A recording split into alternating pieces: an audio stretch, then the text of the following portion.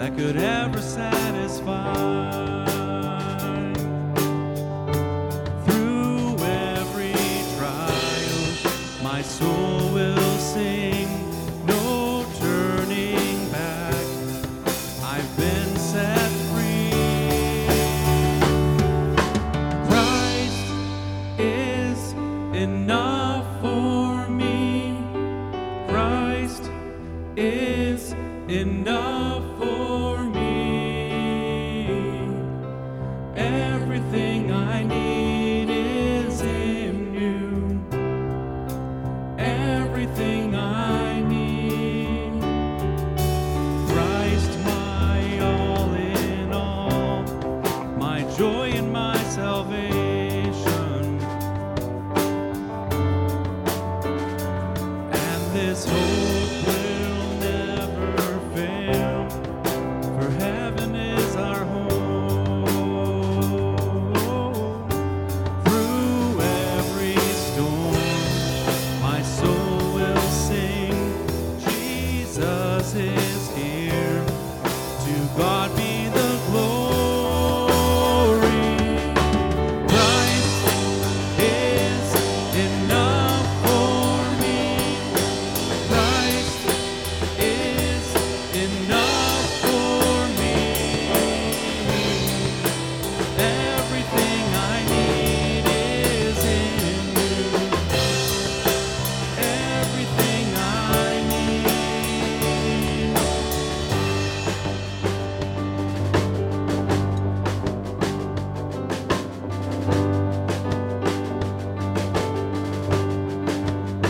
I have decided to follow Jesus.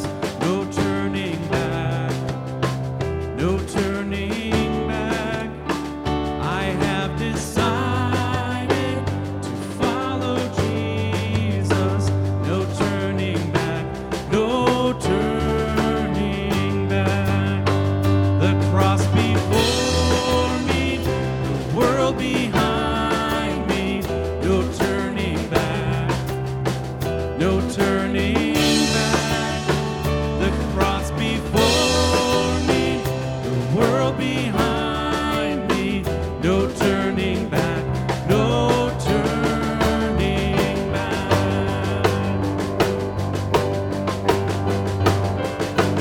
Christ is enough for me.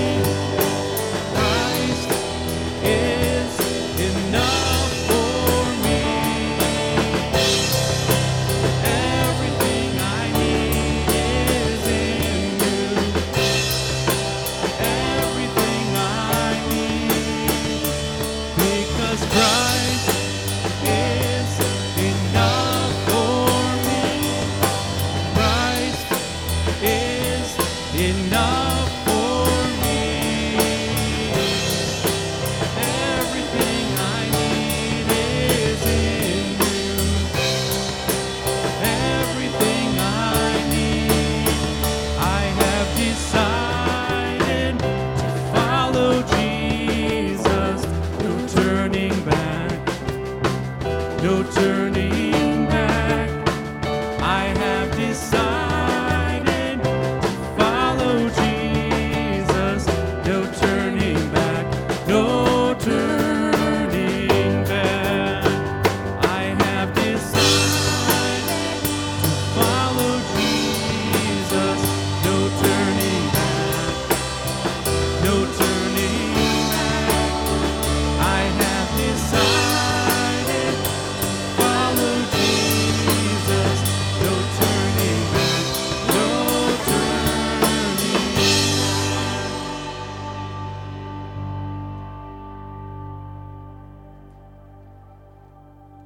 Well, good morning and welcome to Watershed. We're so glad you've joined us here, either in person or through the live stream. We want to welcome the Newman family here for the baptism this morning. We're excited that that gets to be part of our service today. And go ahead and greet each other. Maybe say how you feel about snow on the ground on March 27.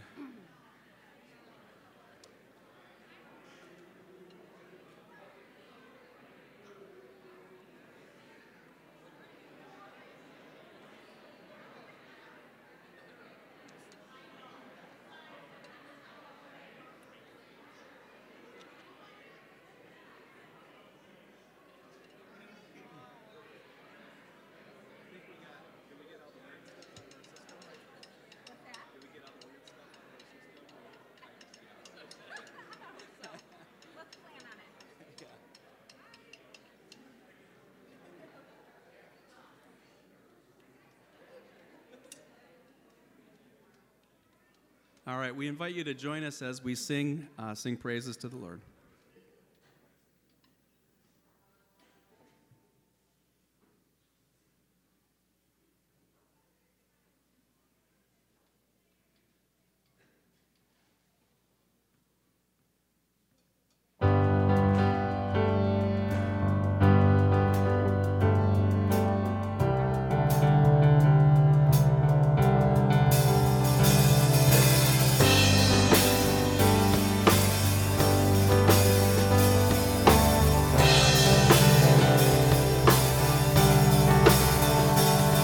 We worship the God who was.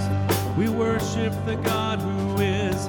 We worship the God who evermore will be. He opened the prison doors. He parted the raging sea. Our God, He holds the victory. Yeah, sing it out. There's joy in the house of the Lord. There's joy in the house of the Lord today. We won't be quiet. We shout out your praise. There's joy in the house of the Lord. Our God is surely in this place. We won't be quiet. We shout out your praise. Oh, oh, oh. We shout out your praise. Oh, oh, oh. We sing to the God who heals. We sing to the God who saves. We sing to the God who always makes a way. 'Cause He hung upon that cross and He rose up from that grave. My God, still rolling stones away. There's joy in the house of the Lord. There's joy in the house of the Lord today. And we won't be quiet. Shout out your praise. There's joy in the house of the Lord. Our God is surely in this place. We won't be quiet. We shout out your praise. We were the beggars, now we're royalty. We were the prisoners, now we're running free. We are forgiven, accepted, redeemed by His grace. Let the house of the Lord sing praise. 'Cause we were the beggars, now we're royalty. We were the prisoners, now we're running free. We are forgiven, accepted, redeemed by His grace. Let the house of the Lord sing praise. There's joy in the house of the Lord. There's joy in the house of the Lord today. And we won't be quiet. We shout out your praise. There's joy in the house of the Lord. Our God is surely in this place. And we won't be quiet. We shout out your praise. There's joy in the house of the Lord. There's joy in the house of the Lord today. And we won't be quiet. We shout out your praise. There's joy in the house of the Lord. Our God is surely in this place. And we won't be quiet. We shout out your praise. Oh, oh, oh. We shout out your praise. There is joy in this house. There is joy in this house today. Oh, oh, oh. We shout out your praise. We shout out your praise.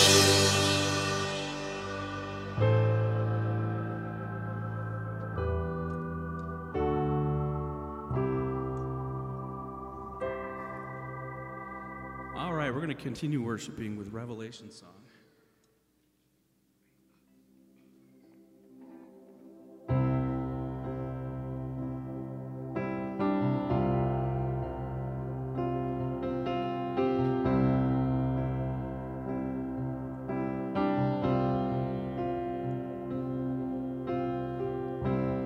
Worthy is the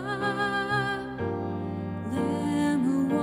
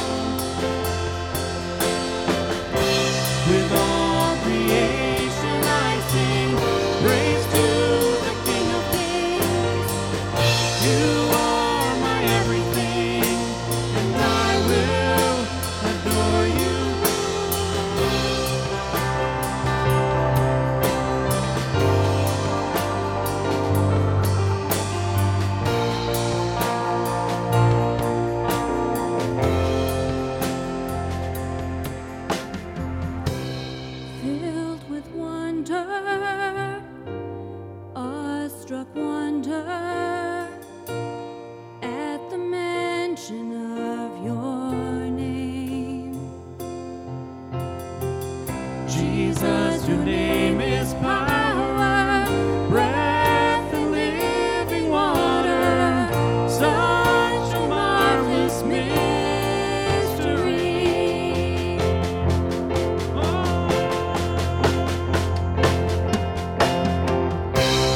Holy, holy, holy is the Lord God Almighty, who was and is to come.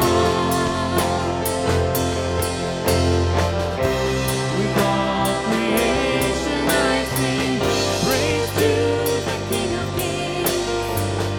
You are my everything, and I will adore you.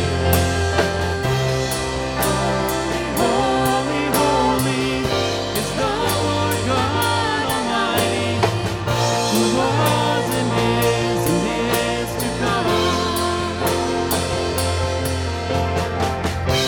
With all creation I sing praise to the King of Kings. You are my everything, and I will adore you.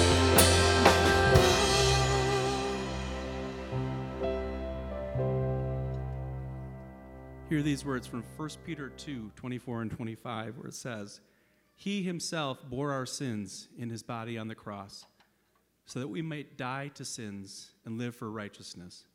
By his wounds you have been healed, for you were like sheep going astray, but now you have returned to the shepherd and overseer of your souls.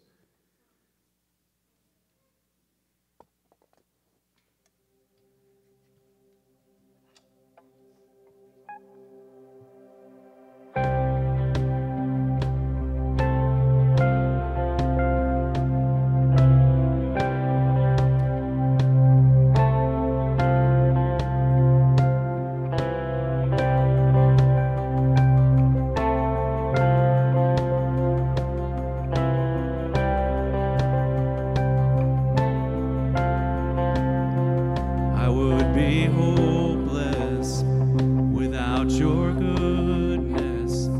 I would be desperate without your love. Slave to the darkness if it wasn't for the cross. You have won me with your kindness, chase me down. I was lost, and where would I be if it wasn't for the cross? Hallelujah, thank you, Jesus. I was a prisoner, now I'm not. With your blood you bought my freedom. Hallelujah for the cross.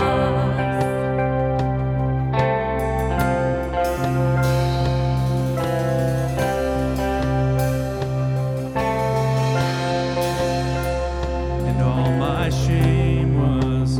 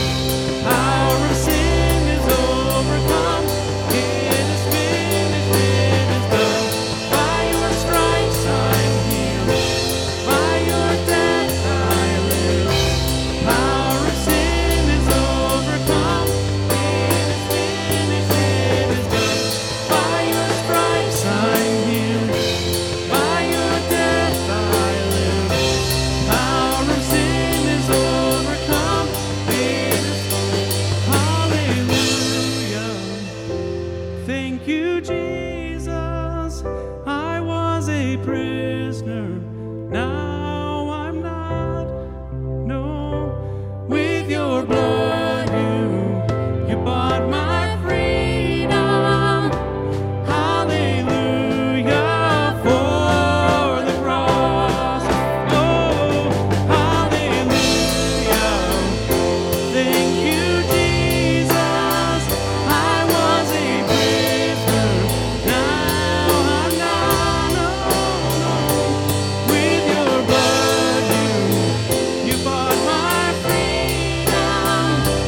Hallelujah for the cross.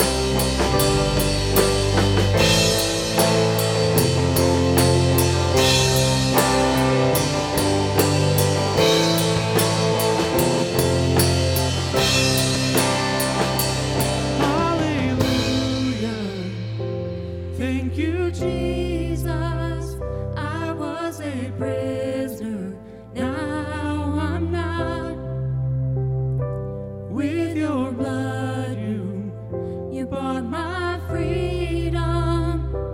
Hallelujah for the cross. Amen. Go ahead and have a seat.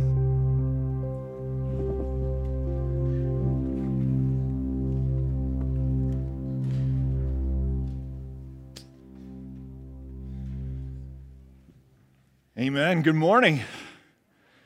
Good to see everybody this morning. Good to be able to worship together a God who has given his life for us. And right now we have the privilege of being able to celebrate that truth and reality gifted to us in Christ, his salvation, his life, being brought into his family in what we call a sacrament. A sacrament it's a sign and a seal of God's grace. It's something gifted to us that says this is what God has done, the sacrament of baptism. And so today, I'm going to ask Paul and Andrea Newman. So Andrea, you're going to have to come in, you know. We're going to celebrate today with them for little Robert David, or better known as Bobby. Right, buddy? Here, come on over. We got most of your pictures up there. Hey, look. Look at you, stinker. Bobby, look. Not interested. Hey, Freddie, you see your brother up there? Yeah. That's my baby. That's at home. That's going down. Baby. And that is where we went to. When you went on a trip to Florida? So this is what happens when Pastor Aaron asks questions. No, baptism, though, again, is a reminder. It's about God's promises for us, right? You're going to make some promises today, but we don't anchor ourselves in our promises because, let's be honest, we're not always great at keeping them, are we? Baptism is about being anchored, though, in God's promises, right? That for Bobby, hey, buddy, yeah. For you, hey, Freddie, these promises are for you too, bud, yeah? That God loves us, right? That he loves us in Jesus. That the promise of God is that he sent his son, Jesus, to save us, to wash us clean by the blood of his life given for us. In baptism, he promises to forgive our sins, to cleanse us by his Holy Spirit and renew us each and every day. He also promises, as we can see together, we celebrate this sacrament in worship because he says it's not just your family, even though you got a pretty big one, right? But it's this family, the church, that we're a part of, that you're never left alone. So anywhere you go in the world, those who call on the name of Jesus are our brothers and sisters. No matter where Bobby goes in this life, there will always be brothers and sisters around you. And not only does he promise to give us his Spirit daily to renew us and cleanse us, but he also promises to bring us into eternal life. So not just life here on earth, but life forever. And the symbol that we use, the sign and seal that we use in baptism is water, because we know that water cleanses, it purifies, it refreshes. And we know that the scripture teaches us that Jesus is the water of life. Hey, Freddie, you see this? This water? Yep. We're going to put some water on your brother's head. Yeah. Yeah. Bobby loves water. We'll see how much he loves it in just a minute. Bobby takes bath. When Bobby goes to the bathroom, he always wants to take a bath. Yeah. Bobby wants to Welcome to Watershed, folks. If you're not familiar with us, this is just how we roll. Okay, I got to ask Mom and Dad some questions a second. Can I do that? So, Paul and Andrea, at this baptism, like you promised with Freddie, I'm going to ask you again, do you promise to instruct Bobby in the truth of God's word, in the way of salvation through Jesus Christ? Do you promise to pray for him? He really does want water. Do you promise to teach him to pray and to train him in Christ's way by your example through worship and the nurture of the truth? If you can say so, please say we do. Yep, and now I'm going to talk to your brother, okay? Hey, Bobby. All right. I'm Bobby's brother. Yeah. For you, little one, Jesus Christ came into the world. For you, he lived and showed God's love. For you, he entered the darkness of Gethsemane and the horror of Calvary. For you, though, he uttered, "It is finished." For you, he rose from the dead, and he ascended to heaven, and there he stands on your behalf and our behalf. He's always fighting for you, okay? And all of this was done for you, little one, before you ever even know it. You may not know it now, bud, but hopefully one day you will. And the good thing about God is it's the truth no matter what. And we will continue to tell you this truth, this good news, until it becomes your own. And so the promise of the gospel is fulfilled. We love because God first loved us. All right, little Robert David Newman. Bobby, I baptize you in the name of the Father, in the name of the Son, and in the name of the Holy Spirit. Hey, good job. And then community of Heart Alike of Watershed. If you'll stand, friends, family, as I have a few questions for you.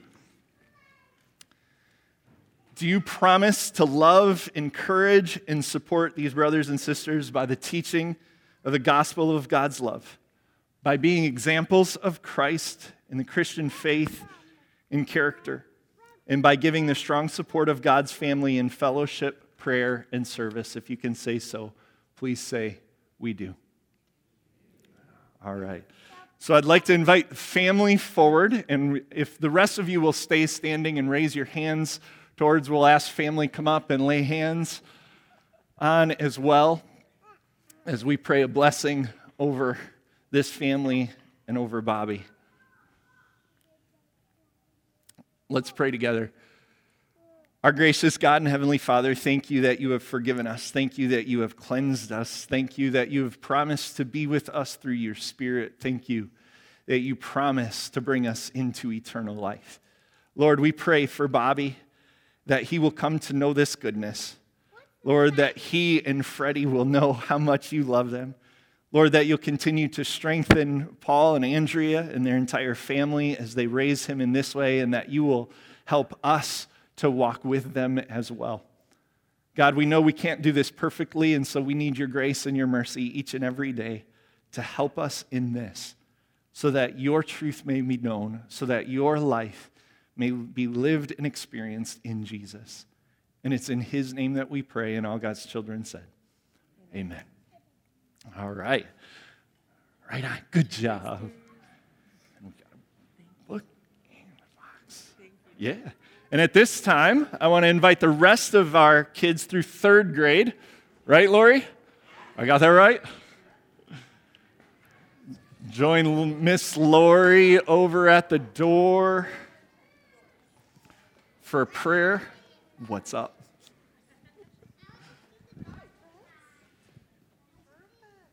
I'll come over with you. How's that?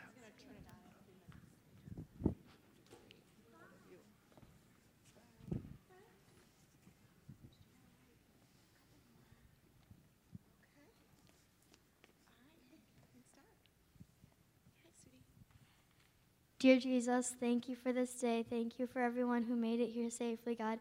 Please help all the children as they're going to their classes. Help them to learn more about you and have fun. We love you so much. Amen.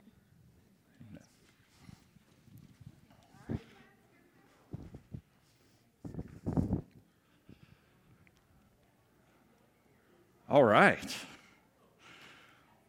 Well, I've got one announcement to share with you this week. If you don't get our emails, we've been talking with Drew Timmer over the last couple months. Through one-on-one conversations, I've spent probably more hours than I can count now getting to know Drew.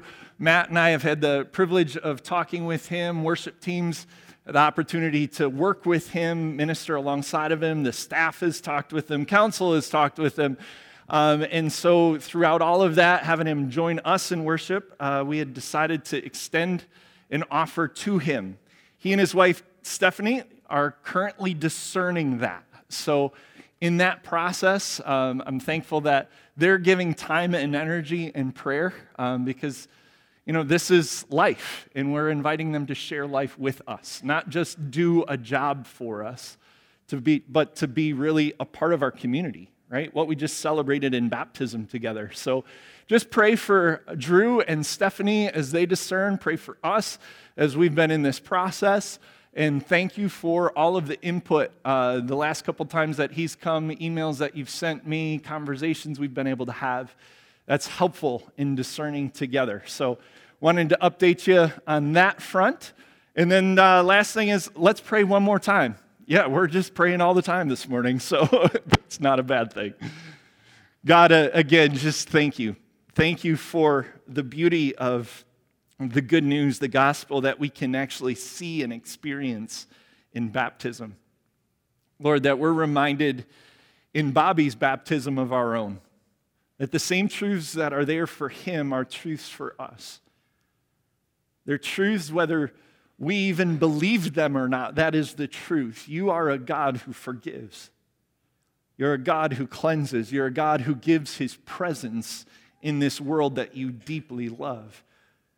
You're a God who promises and leads us into an eternity of life, not just life on this earth, no matter how long it lasts. God, we just continue to lean on those promises this morning.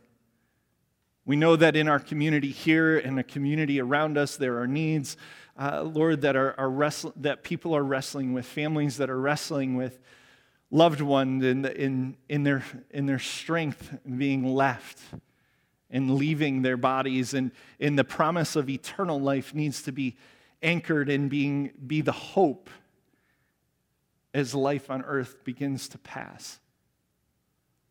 Lord, we think about those who are wondering in the midst of illness and sickness as they watch life getting stripped away about whether or not you're going to heal and give more years, more time for us to spend on earth before we see each other again in eternity. Lord, we think globally of wars. Lord, in particular, again, what's going on in Ukraine. Lord, we think about lives, so many lives lost. All because people, Lord, can't come to a point of peace. Whenever power gets in the way, whenever our selfish ambition drives us, whenever, Lord, we fix our eyes on something other than you as Lord, God, we can't help it. It's in our DNA. That sin problem continues to exist. We dehumanize people. We degrade them in many ways, not just in war. We use people for our own purposes. We use people as stepping stones. We use people for whatever we choose. And we fail to see your image in them. God, in all of these things, we continue to need your truth. We continue to need you as a guide for us. We continue to need you as a guardrail to keep those boundaries so that, God, you protect us from ourselves as much as you lead us somewhere. And we need to be reminded over and over again of your grace and your mercy and your forgiveness. Because without that, we would be hopeless. We would be helpless without your love. Because where would I be if it wasn't for the cross? Where would we be, God? And so again, God, as we come into your word this morning, remind us of the truth of your goodness in your life as you call us to represent you in this world. Lead us by your Spirit. God, may my words represent you well, bring you honor and glory. And in the places where they don't, God, please fill in that space for each of us so that we see you clearly. We love you, we praise you, we honor you in the name of Jesus. And all God's children said, amen. So throughout this season of Lent, this time as we prepare for both Easter, but also the cross, Good Friday, we think about the sacrifice of Jesus. We've been journeying a little bit in the book of Exodus, the second book of the Bible. And we've been wrestling with what it looks like that God is actually enough for us. And that there are plenty of times in our lives where we go, enough is enough already. Amen? Right? Or we figure out our limitations. That's one of the things in Lent is we realize our humanity. We realize we have limits. But we serve a limitless God who loves us, leads us, and guides us. As we've talked about the Exodus journey of the people of Israel, we've seen that God has rescued his people. But in rescuing his people, he's also brought them into a wilderness. And why did he bring them into a wilderness? Why would he bring them into a desert? Well, we talked about last week that he's trying to create in them a dependence upon him. He's trying to develop in them the ability to trust him and lean on him and know that from him comes their daily bread. Right? The things that we oftentimes bank and put our lives in, our hope on, aren't big enough to hold us. And God in his grace says, but I am, and I am for you, and I am with you. Today we come to a point, Exodus 19, where a covenant, a promise. In baptism we talk about a covenant of God's promise to us, God's commitment to us, God's vows to us, that he'd never leave us, never forsake us. That he's going to take it on himself to lead us, to love us. But in this covenant, he does ask us to represent him. He does ask us to live in a way that brings honor to him. And this is where we are in chapter 19. As I've been thinking about this week, I've been thinking a lot too of, everything from with March of Madness going on, the name, image, likeness stuff going on with NCAA athletes, right? They can now build their brand and get paid for their brand. How many times on Instagram you see somebody's brand out there, or even on LinkedIn? LinkedIn, you got to make sure your brand is clear as you're getting hired, right? I don't mind that so much in the fact that our brand is what we represent. Amen? I kind of thought, well, maybe I should just wear my Harley Davidson t-shirt this morning, and then you could see which brand I represent. Do you know there's actually a branding company called Represent? And this was used in one of their marketing campaigns. Show the world what you stand for. Right? Every day we are showing the world what we stand for, aren't we? One way or another, how we live with others, how we treat others, how we talk with others, how we show up at work. We show what we stand for, and God knows this. And he invites us as people who have been loved by him, rescued by him, into representing him in this life. And so if you'll turn with me this morning to Exodus 19. Again, second book of the Bible, in the really, really thin part, just at the beginning, okay? In Exodus 19, we hear God's word this morning. On the first day of the third month, so now they've been in the desert for over 2 months. On the first day of the third month, after the Israelites left Egypt, on that very day they came to the desert of Sinai. After they set out from Rephidim, they entered the desert of Sinai, and Israel camped there in the desert in front of the mountain. Then Moses went up to God, and the Lord, Yahweh, called to him from the mountain and said, "This is what you're to say to the descendants of Jacob and what you're to tell the people of Israel. You yourselves have seen what I did to Egypt and how I carried you on eagle's wings and brought you to myself. Now, if you obey me fully and keep my covenant, then out of all of the nations, you'll be my treasured possession. Although the whole earth is mine, you will be for me a kingdom of priests and a holy nation." These are the words you're to speak to the Israelites. So Moses went back and summoned the elders of the people and set before them all the words the Lord had commanded him to speak. And the people all responded together, "We will do everything the Lord has said." So Moses brought their answer back to the Lord. This is God's word. Thanks be to God. As I reflect on these words this morning, the first thing that comes to mind for me is this, that we are a rescued people belonging to God. Where do I see this? How does this come out of the text? Well, verse 4 tells us this: "You yourselves have seen what I did to Egypt," right? What's happened over these last couple months, what happened before even this desert experience, what I did when I heard your cry in Egypt. I know it's been 400 years where you were there, but I heard your cry and I rescued you, right? How I carried you on eagle's wings and I brought you to myself.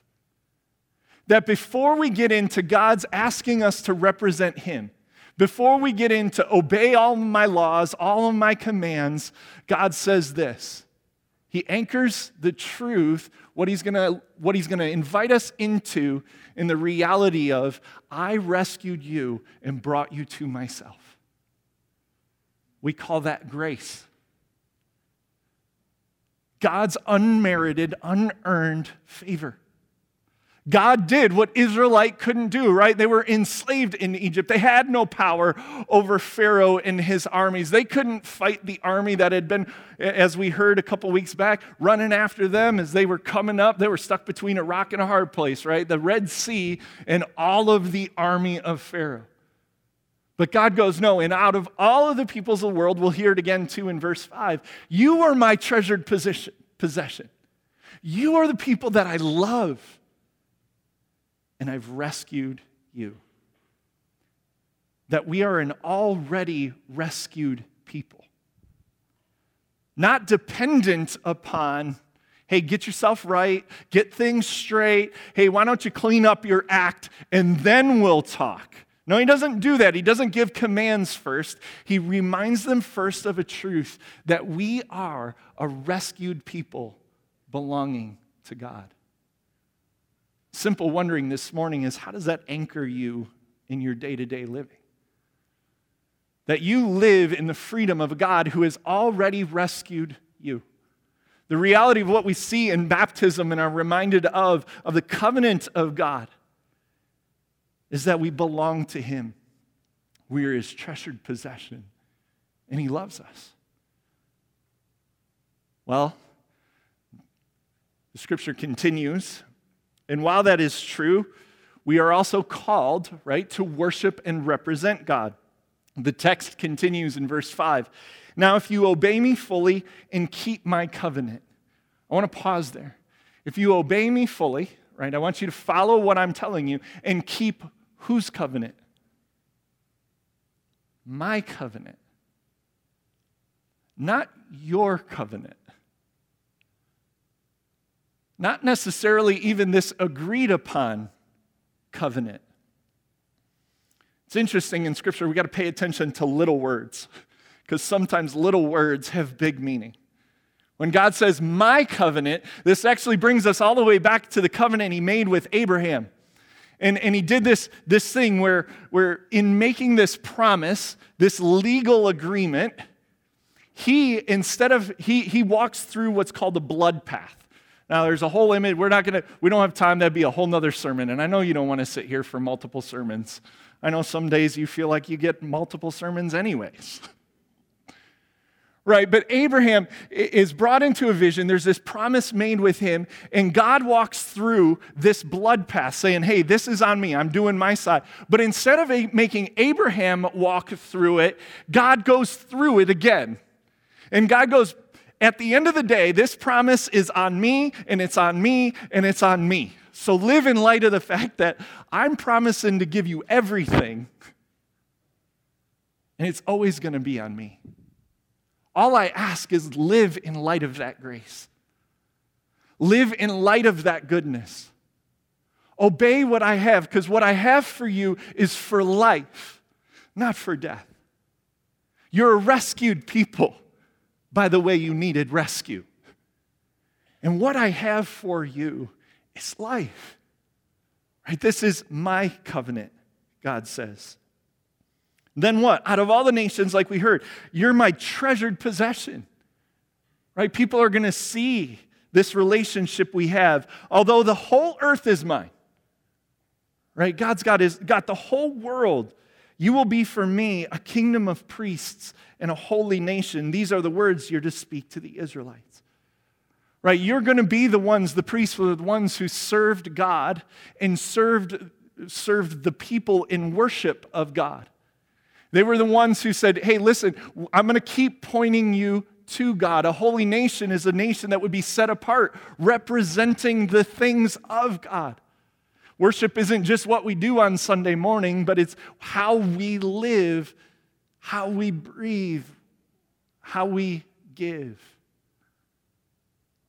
Right? Who we are and what we represent.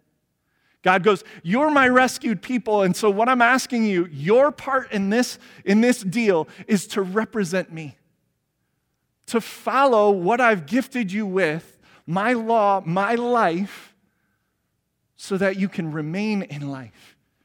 And you can show what real life really looks like. Just after verse 19, or chapter 19, we see chapter 20. Actually, let me jump back, because 1 Peter picks this up. In 1 Peter 2, 9-12, we hear this.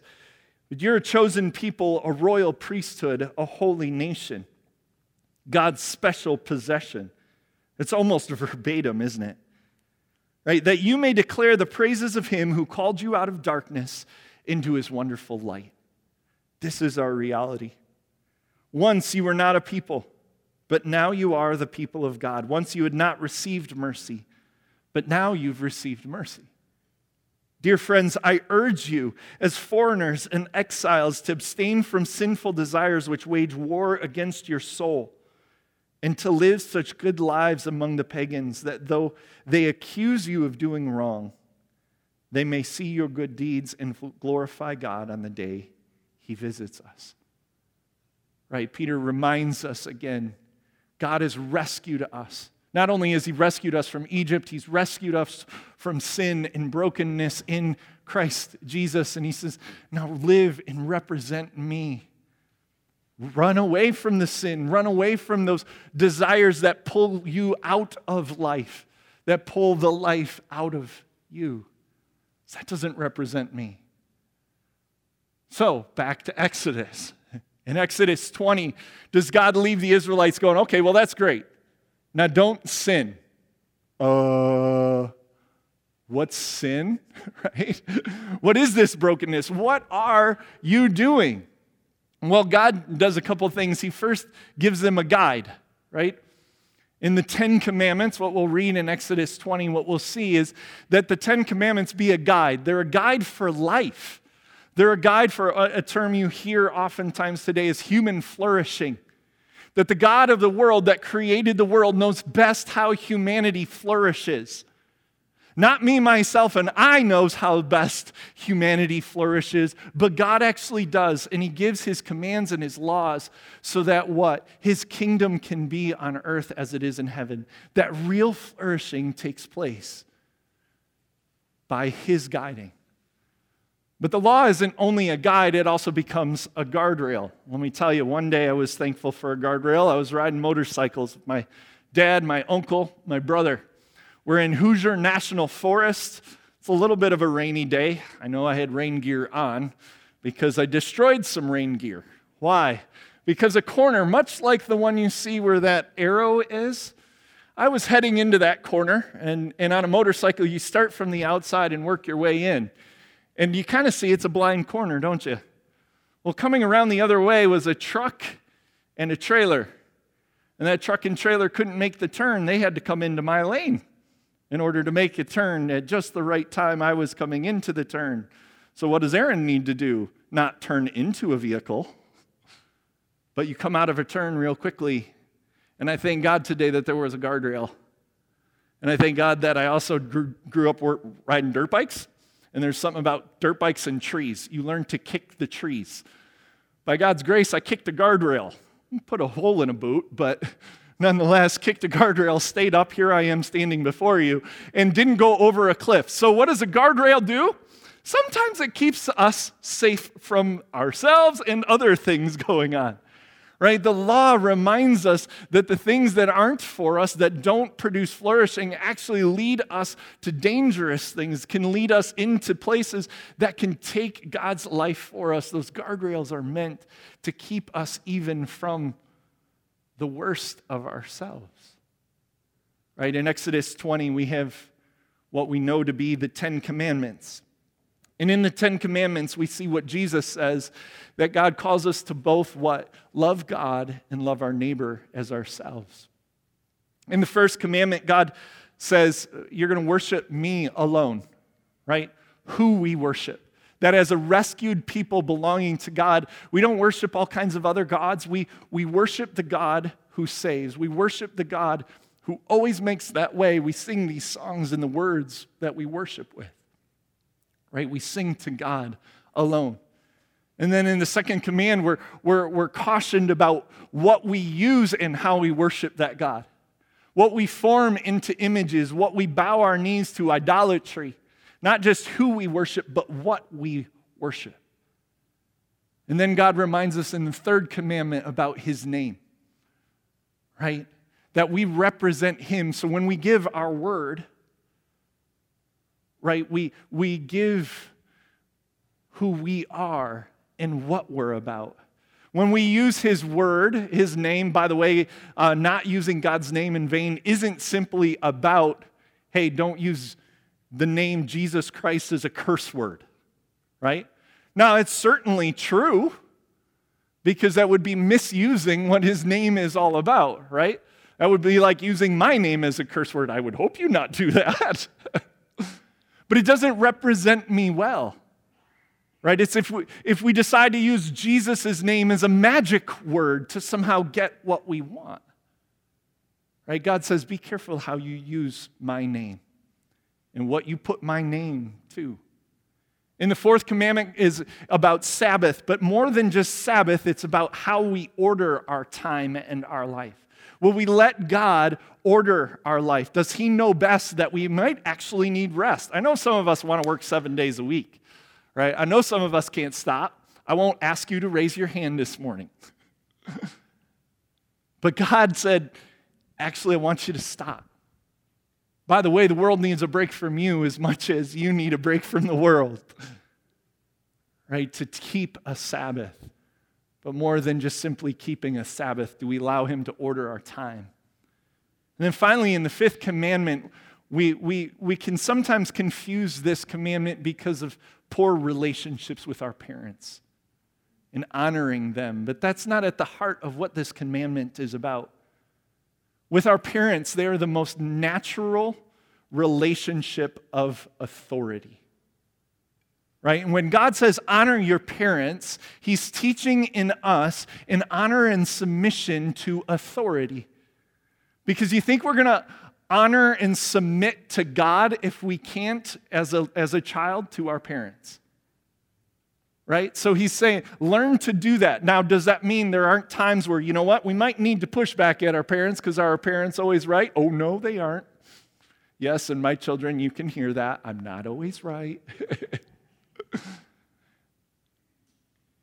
Right? But it's learning to honor and submit to God's authority as much as earthly authority. So this first half of the commandments is really about how we form our understanding of God and will we honor him. Now the next half of the commandments now are relational and how we love one another. Right? The sixth commandment goes to murder, not taking somebody's life, and yet Jesus will go on further in Matthew and say, oh, by the way, though, if you think poorly of another, how we think about each other, how we speak about one another can be like taking someone's life. Right? Because we were each created in God's image. And so when we do harm to another, we do harm not only to God's creation, but we do harm to the image of God that exists in the world. Right? So don't murder. Be careful of how we treat and speak of one another. The next commandment is adultery, how we use others for our own self and desires, and how that can break up families and lives. Stealing, that what you have, I just decide I can take for myself. Right? And all the other ways that we can steal life from others. Right? All of these get expanded and expounded upon by Jesus. False testimony, how I talk about you creates images for others. So do I honor you in how I speak of you to others? Otherwise, I bear false testimony. That's why gossip is a sin. Gossip goes, you know what, let me take your worst moments. Let me take some of these points where and I'm going to make that the image that people see instead of believing the best, instead of forgiving, instead of being gracious. Right? These are guides and guardrails for us. And finally, coveting means in my heart. It gets deeper at what's going on inside of us.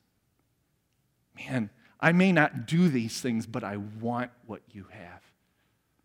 I'm running after my neighbor's wife, their ox, their donkey, as the commandments say, their stuff. And in that, my desires, my heart is not in a place that honors, loves, respects. No, it's a place of selfishness. Right? These guides and guardrails were meant for us to point us in a way that brings honor, represents God, but also brings honor to others whom God has created.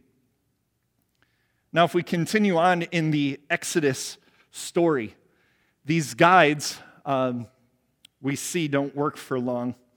Little cartoon. Then he said that we shouldn't make any graven images. And here, and what are you hiding there? Anybody see the golden calf? Right, not but a couple chapters later, 40 days later, Moses goes and spends 40 days with God. They can see God's presence in this cloud, right? They know Moses is up there. Now, I might be a little anxious that our leader's been gone for a little while, right? Like Israel. But as he's communing with God, they know they're not even supposed to touch this mountain he's on, otherwise they're going to die. They go instantly to, you know what? Hey, let's break commandments 1 and 2. Right? We're not just going to worship God. We're going to make something kind of like Egypt. Remember, it's kind of hard to get Egypt out of us. Right? This cloud isn't good enough. What God has done for us isn't good enough. We want something more from God. God's got to be something different for us. We can't find our rest and contentment in Him. We need to make for ourselves something that we think will help us because we know better than He does. But isn't that the truth for all of us? Yeah, Israel fails. But I don't know about you. Looking at those 10 commandments, how well do you do at those every day? I know I'm not so hot. The way that I talk about others, the way that I treat others, I'd like to say I try. How many of you would like to say we try?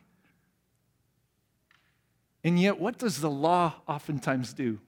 While it guides us and it's a guardrail for us, there's one more use of the law that God has for us.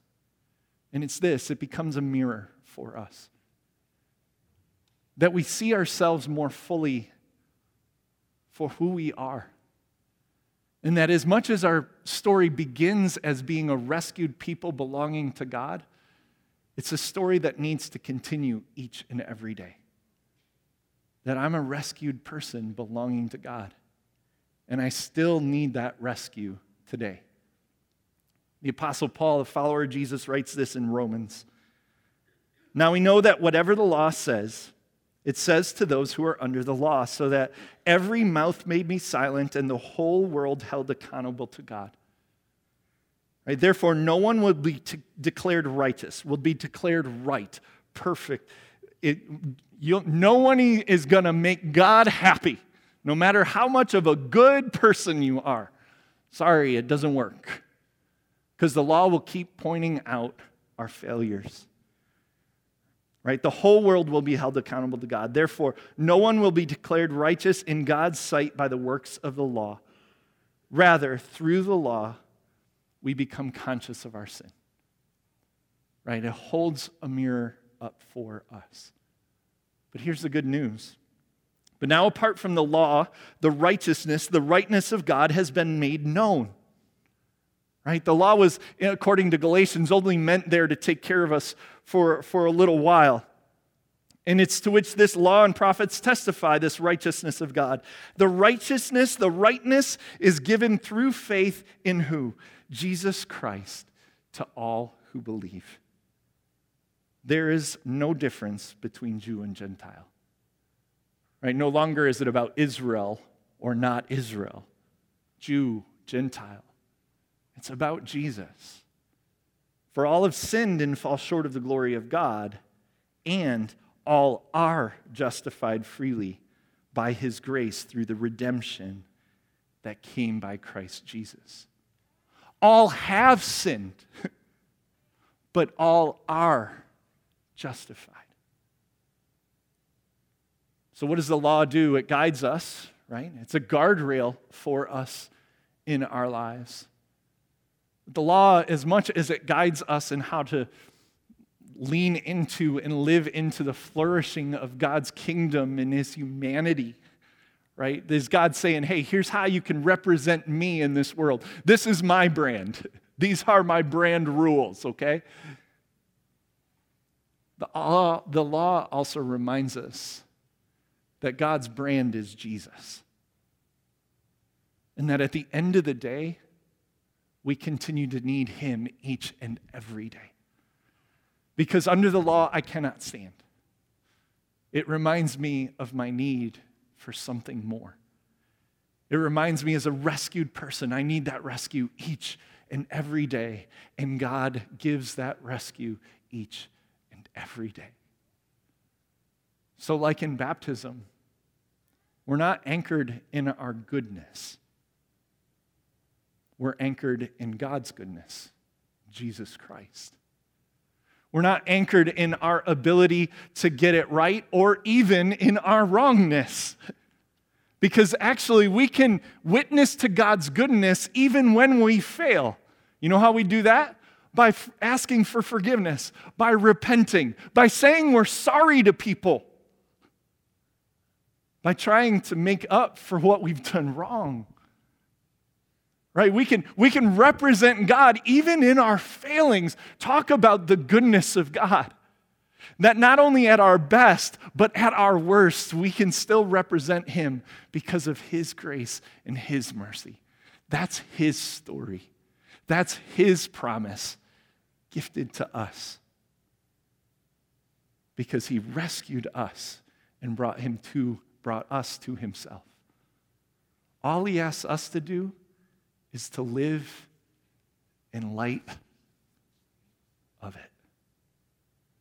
To let these waters day in and day out wash over us, feed us, refresh us, speak to us, nourish us.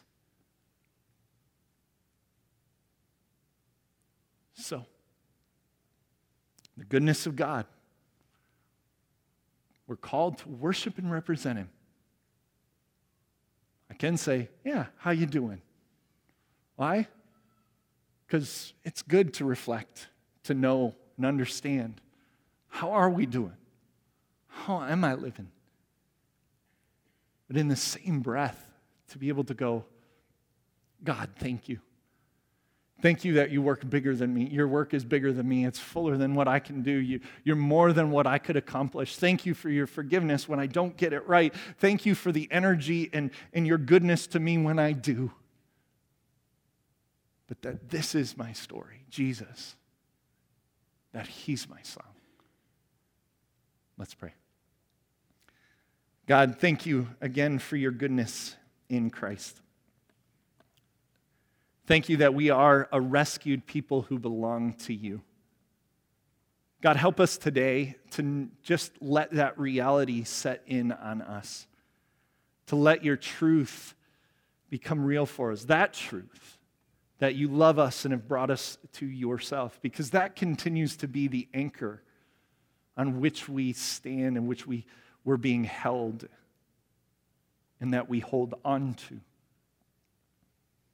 As much as, God, that is the truth, you also invite us to worship you, to represent you.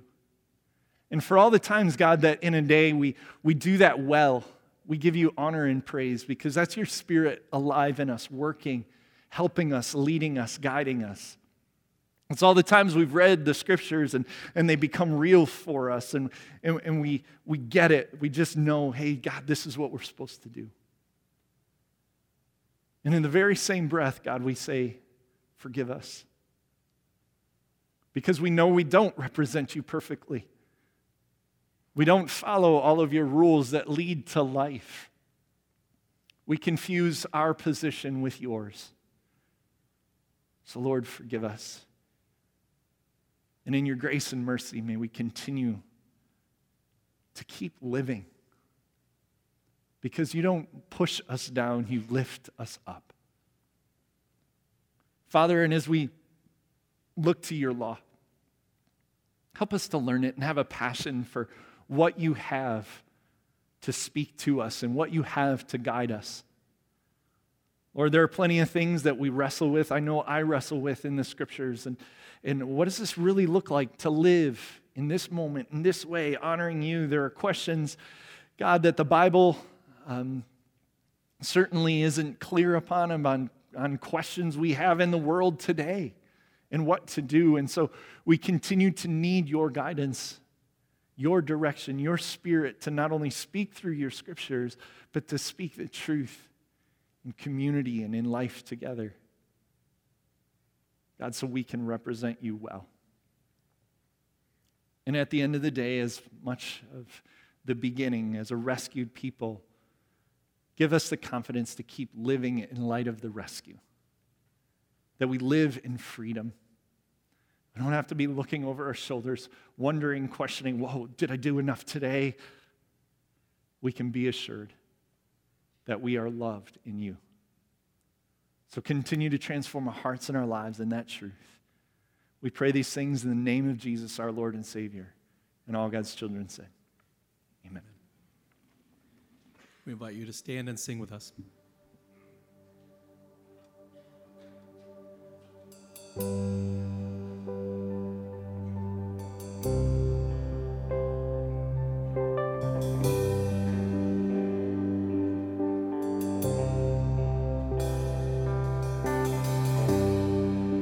Worthy of every song we could ever sing, worthy of all the praise we could ever bring, worthy of every breath we could ever breathe. We live for you.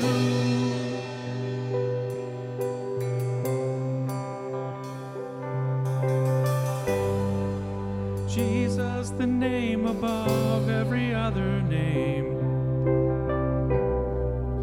Jesus, the only one who could ever save. Worthy of every breath we could ever breathe. We live for you.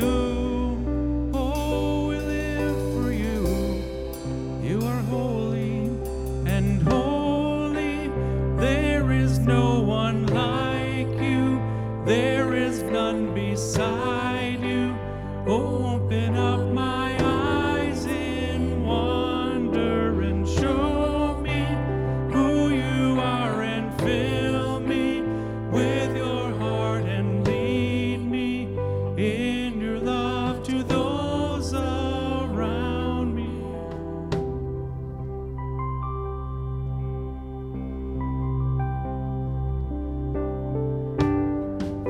Worthy of every song we could ever sing,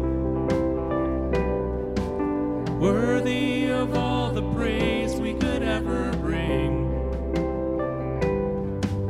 worthy of every breath we could ever breathe. We live for you, oh Jesus. Jesus, the name above every other name. Jesus, the only one who could ever save.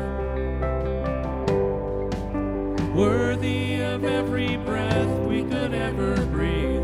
We live for you. Oh, we live for you.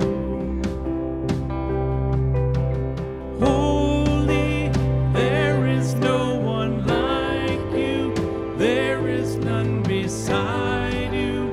Open up my eyes in wonder and show me who you are and fill me with your heart and lead me in your love to those around me.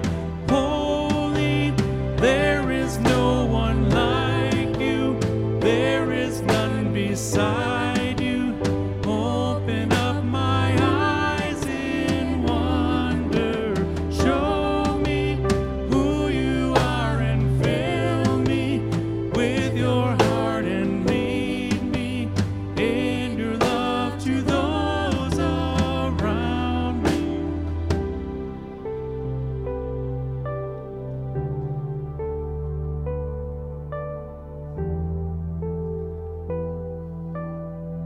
Holy is Jesus.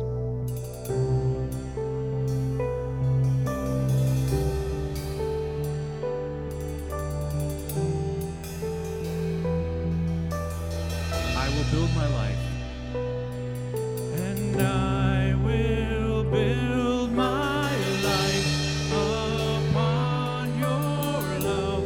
It is a firm foundation. I will put my trust in you alone, and I will not be shaken. I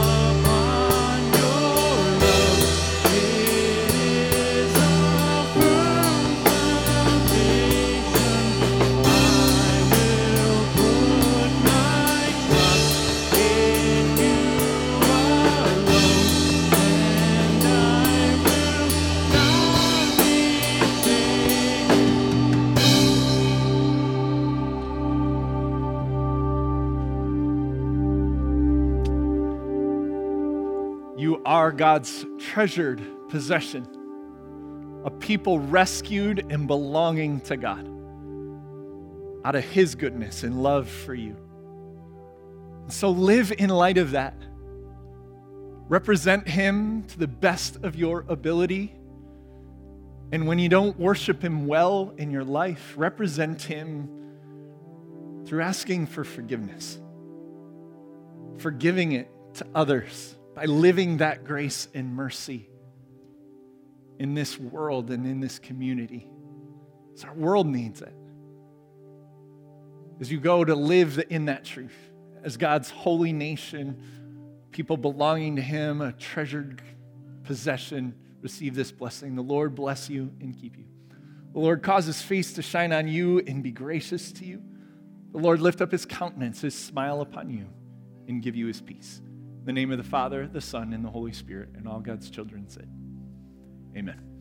Go in peace. If you want to help stack some chairs, we'd appreciate that. If you want to hang out and chat, feel free as well.